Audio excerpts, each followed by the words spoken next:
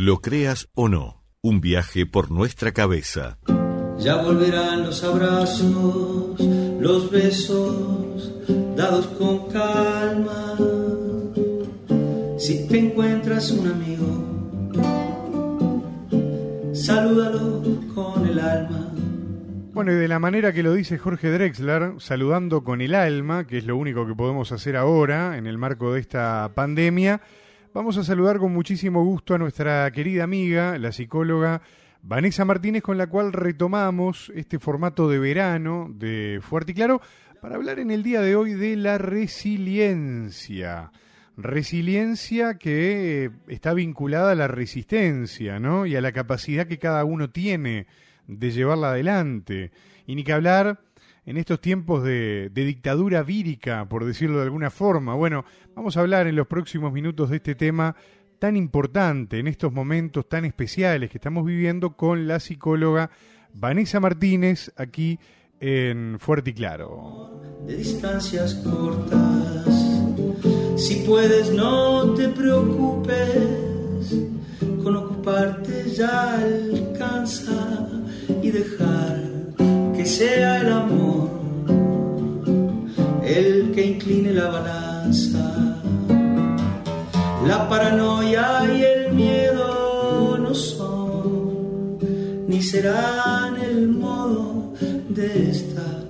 Saldremos juntos poniendo codo con codo. Sin duda, y ojalá que esta canción de Jorge Drexler sea ni más ni menos que el vaticinio del final de esta pandemia, donde es verdad, la paranoia y el miedo no son ni serán el modo, y hay que trabajar mucho también sobre ese aspecto. Vanessa, el gusto grande de saludarte, ¿cómo andás? Bienvenida.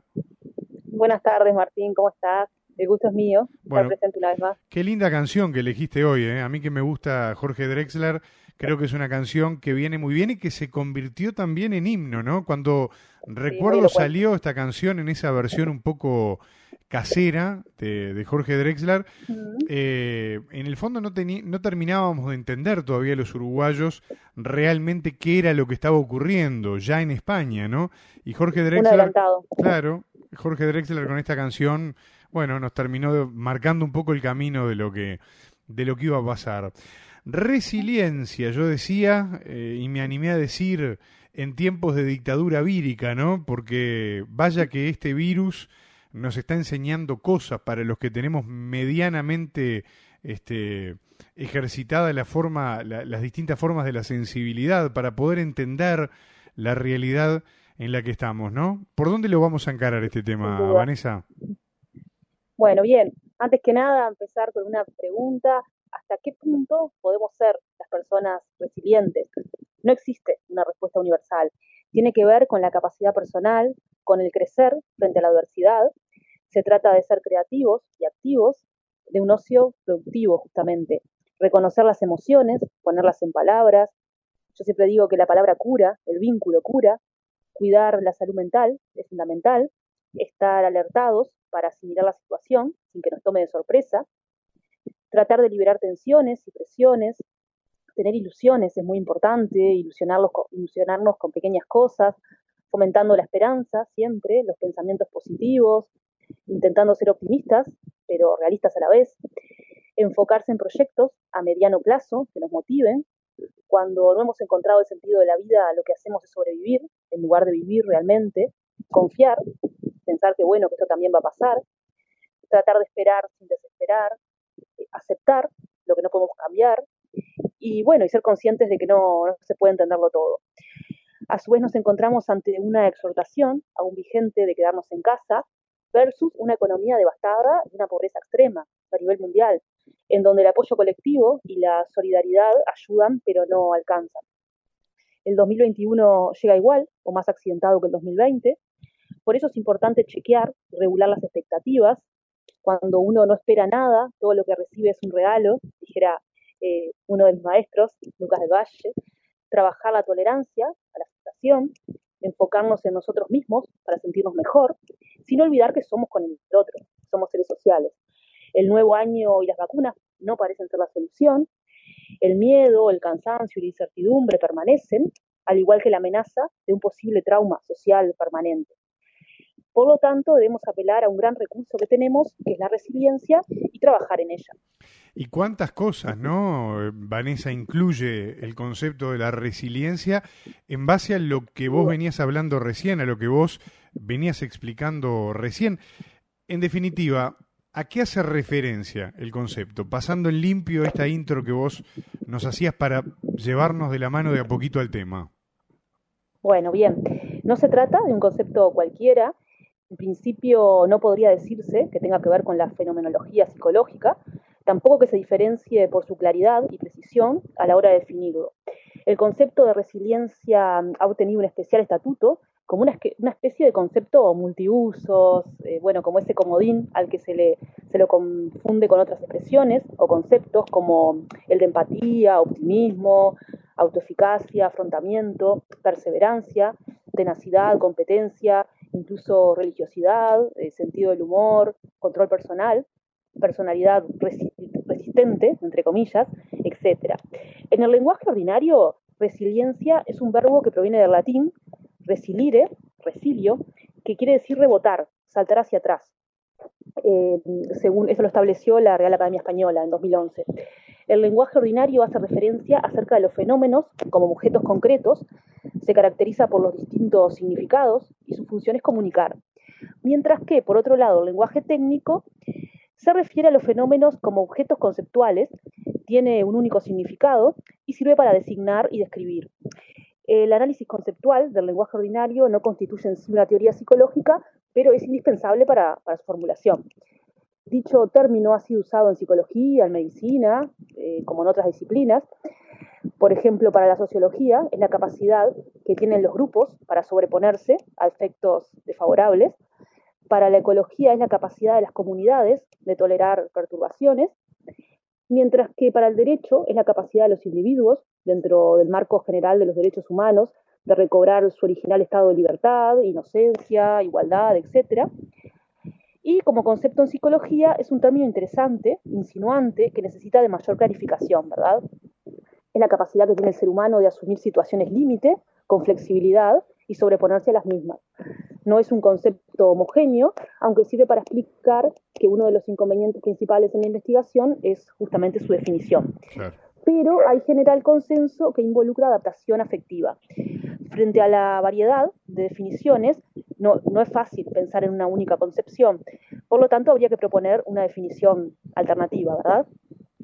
Un poco eso. Claro. Vanessa, escuchando esto que vos venías diciendo, en definitiva uno puede deducir que este concepto puede llegar a generar algunas confusiones, ¿no? Exacto, sin duda. Porque digo, en definitiva, uno ve que claramente el manejo que se le puede dar, por ejemplo, a nivel de psicología, dista mucho de lo que es, en definitiva, el concepto que de repente se quiere utilizar vulgarmente, ¿no? Que se ha ido... En el lenguaje común o en otras disciplinas. Exacto. Claro. Vanessa, ¿se puede medir esta resiliencia? Bueno, en principio, respondiendo un poco al tema de las confusiones, ¿no? Al respecto, la confusión tiene lugar cuando se da por sentado la existencia de un fenómeno psicológico, aunque el término haya aparecido en la literatura que se registra en el campo de la salud mental y que se haya extendido a campos como los de la personalidad, el desarrollo, la educación y la salud. También existen interrogantes que no han tenido respuestas satisfactorias, como por ejemplo, si es la resiliencia un proceso o un resultado, qué se quiere decir con resiliencia, es un atributo del individuo, tiene bases biológicas bien identificadas, el hacer o ser resiliente se construye a lo largo del proceso de desarrollo o radica en el sistema de relaciones como interacción de la persona con objetos, eventos u otros individuos en los ambientes físico-químico, ecológico y o social. Para la mayoría de los psicólogos, la resiliencia se concibe como una respuesta adaptativa cuando un individuo enfrenta condiciones adversas. La resiliencia vendría a ser la disposición o el factor subyacente. Después, pasando un poco al tema de la medición, bueno, hay autores que argumentan que sí, que hay varias dimensiones o factores que subyacen la resiliencia, presentes en distintos instrumentos de medida. Aunque al parecer existen errores lógicos conceptuales, metodológicos e interpretativos, desde la justificación del diseño y de la validación del instrumento. La medición de la resiliencia requiere de 3 elementos primordiales, que serían la identificación de los riesgos a los que están sometidas las personas, la medición de sus características disposicionales personales y la evaluación de las competencias, comprendidas como el alcance de metas o logros en tareas del desarrollo apropiadas a la edad, el sexo y la cultura de los individuos. Claro. El conjunto de particularidades individuales, cuya cultura, digamos, permite superar las consecuencias nocivas de las situaciones de peligro, supone un conjunto de cualidades que pueden ser enmarcadas en 10 dimensiones de carácter disposicional. ¿Qué serían? El afrontamiento, la actitud positiva, el sentido del humor, la empatía, la flexibilidad, la perseverancia, de nuevo la religiosidad, la autoeficacia, el optimismo y la orientación a la meta. Se presume que la resiliencia tiene que ver con competencias conductuales, entonces cuando se revisan y analizan estas 10 dimensiones, resulta que ninguna tiene nada que ver con el acertado concepto de competencia. A lo que surge la siguiente interrogante: ¿cómo es que el concepto de resiliencia, definido como capacidades adaptativas, puede incorporar a dimensiones tan heterogéneas? A su vez, una vez planteado el instrumento y subordinado a las pruebas estadísticas de rigor para comprobar sus propiedades psicométricas y en el supuesto de que al concluir el transcurso todos los indicadores fueran apropiados, ¿quién va a decir o a poner en duda la aptitud de las dimensiones subyacentes? Esto, un poco a modo de crítica constructiva, ¿no? Claro. Haciendo uso del pensamiento crítico. Ahí está. Vanesa, dentro del contexto psicológico, ¿no? Que en definitiva es lo que nos atañe en este espacio de análisis y de reflexión contigo. ¿Cuáles serían las etapas en el estudio de esta resiliencia? Bueno, bien. Se puede decir que el estudio de la resiliencia ha pasado por 3 etapas diferentes. La primera etapa dio respuesta a la pregunta de qué características marcan a los individuos que progresan ante los factores de adversidad o riesgo, en oposición a aquellos que caen en conductas destructivas. La enumeración de cualidades individuales representó la primera fase en el estudio de esta temática. La segunda etapa se caracterizó por analizar el proceso de obtención de las cualidades definitorias de la resiliencia identificadas en la etapa anterior. De hecho, se plantea una teoría de la resiliencialidad.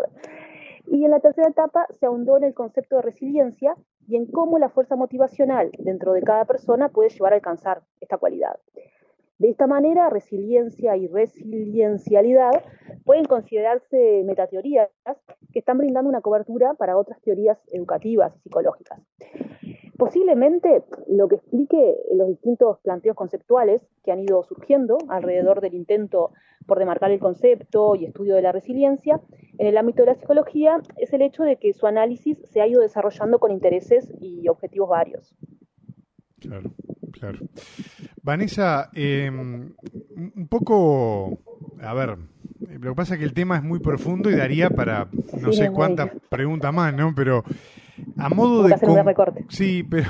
a modo de conclusión, digamos, ¿no? ¿Qué podemos decir entonces en base a este desglose que vos hiciste conceptual, directamente vinculado a la psicología también y a estas etapas de estudio? ¿Qué nos podés decir a modo de conclusión entonces de esta resiliencia en el medio de esta dictadura viral en la que estamos todos más o menos metidos?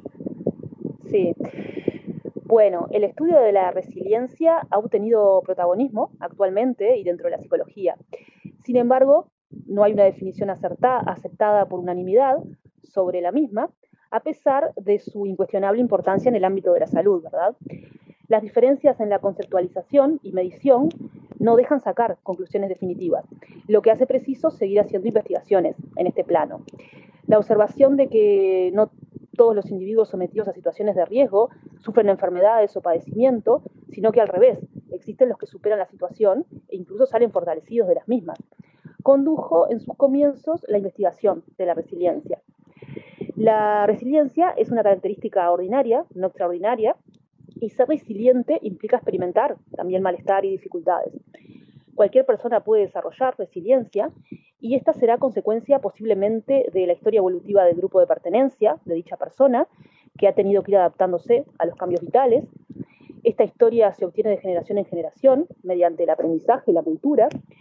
En cualquier caso, ese contexto más amplio en el que la persona se halla interactúa a su vez con las variables de personalidad de ella misma. La mezcla de ambos aspectos tendrá varios resultados. Por ejemplo, si el contexto es muy hostil, la comunidad es muy resiliente y la persona posee fortalezas psicológicas claras, la probabilidad de éxito frente a la adversidad va a ser superior. Ahora, si el contexto es desfavorable, la comunidad es resiliente, pero la persona no posee ciertas características de personalidad, el éxito va a ser menor. Es por eso que tal vez el enfoque en el estudio de la resiliencia, que generalmente se admite actualmente, es la centrada en el individuo. Y por último, me gustaría cerrar con un par de frases del padre de la logoterapia, de Viktor Frankl, y que dicen así: no hay nada en el mundo que capacite tanto a una persona para sobreponerse a las dificultades externas y a las limitaciones internas como la conciencia de tener una tarea en la vida. Y la otra dice lo siguiente: cuando no podemos cambiar una situación, tenemos el desafío de cambiarnos a nosotros mismos. Al hombre se le puede arrebatar todo, salvo una cosa, la última de las libertades humanas, la elección de la actitud personal ante un conjunto de circunstancias para decidir su propio camino. Qué Gracias. fuerte, ¿eh? Qué Pero fuerte. muy elocuente para todo lo que estamos viviendo. Exactamente. Nos toca vivir. Exactamente. Nos pueden quitar todo, menos eso, ¿no? Sin duda. Vanesa, yo te quiero agradecer como siempre este rato de análisis y de reflexión. Sabés que para nosotros es un placer contar con tu aporte este año también. No solo con tu oreja atenta del otro lado de la radio, sino también con tu aporte haciendo el programa. Y que la verdad que siempre es interesante porque... Ida y vuelta. Claro, es de ida y vuelta, pero que además está bueno porque nos permite esto, ¿no? Permite volcar en los oídos de los demás no solamente temas, conceptos, sino también reflexiones que se disparan de estos temas y de estos conceptos. Y eso está muy bueno y es muy valioso en estos momentos que estamos viviendo, inclusive en los medios de comunicación. Te mando un abrazo grande y la seguimos en unos días, ¿te parece? Bueno, muchas gracias, otro para ti.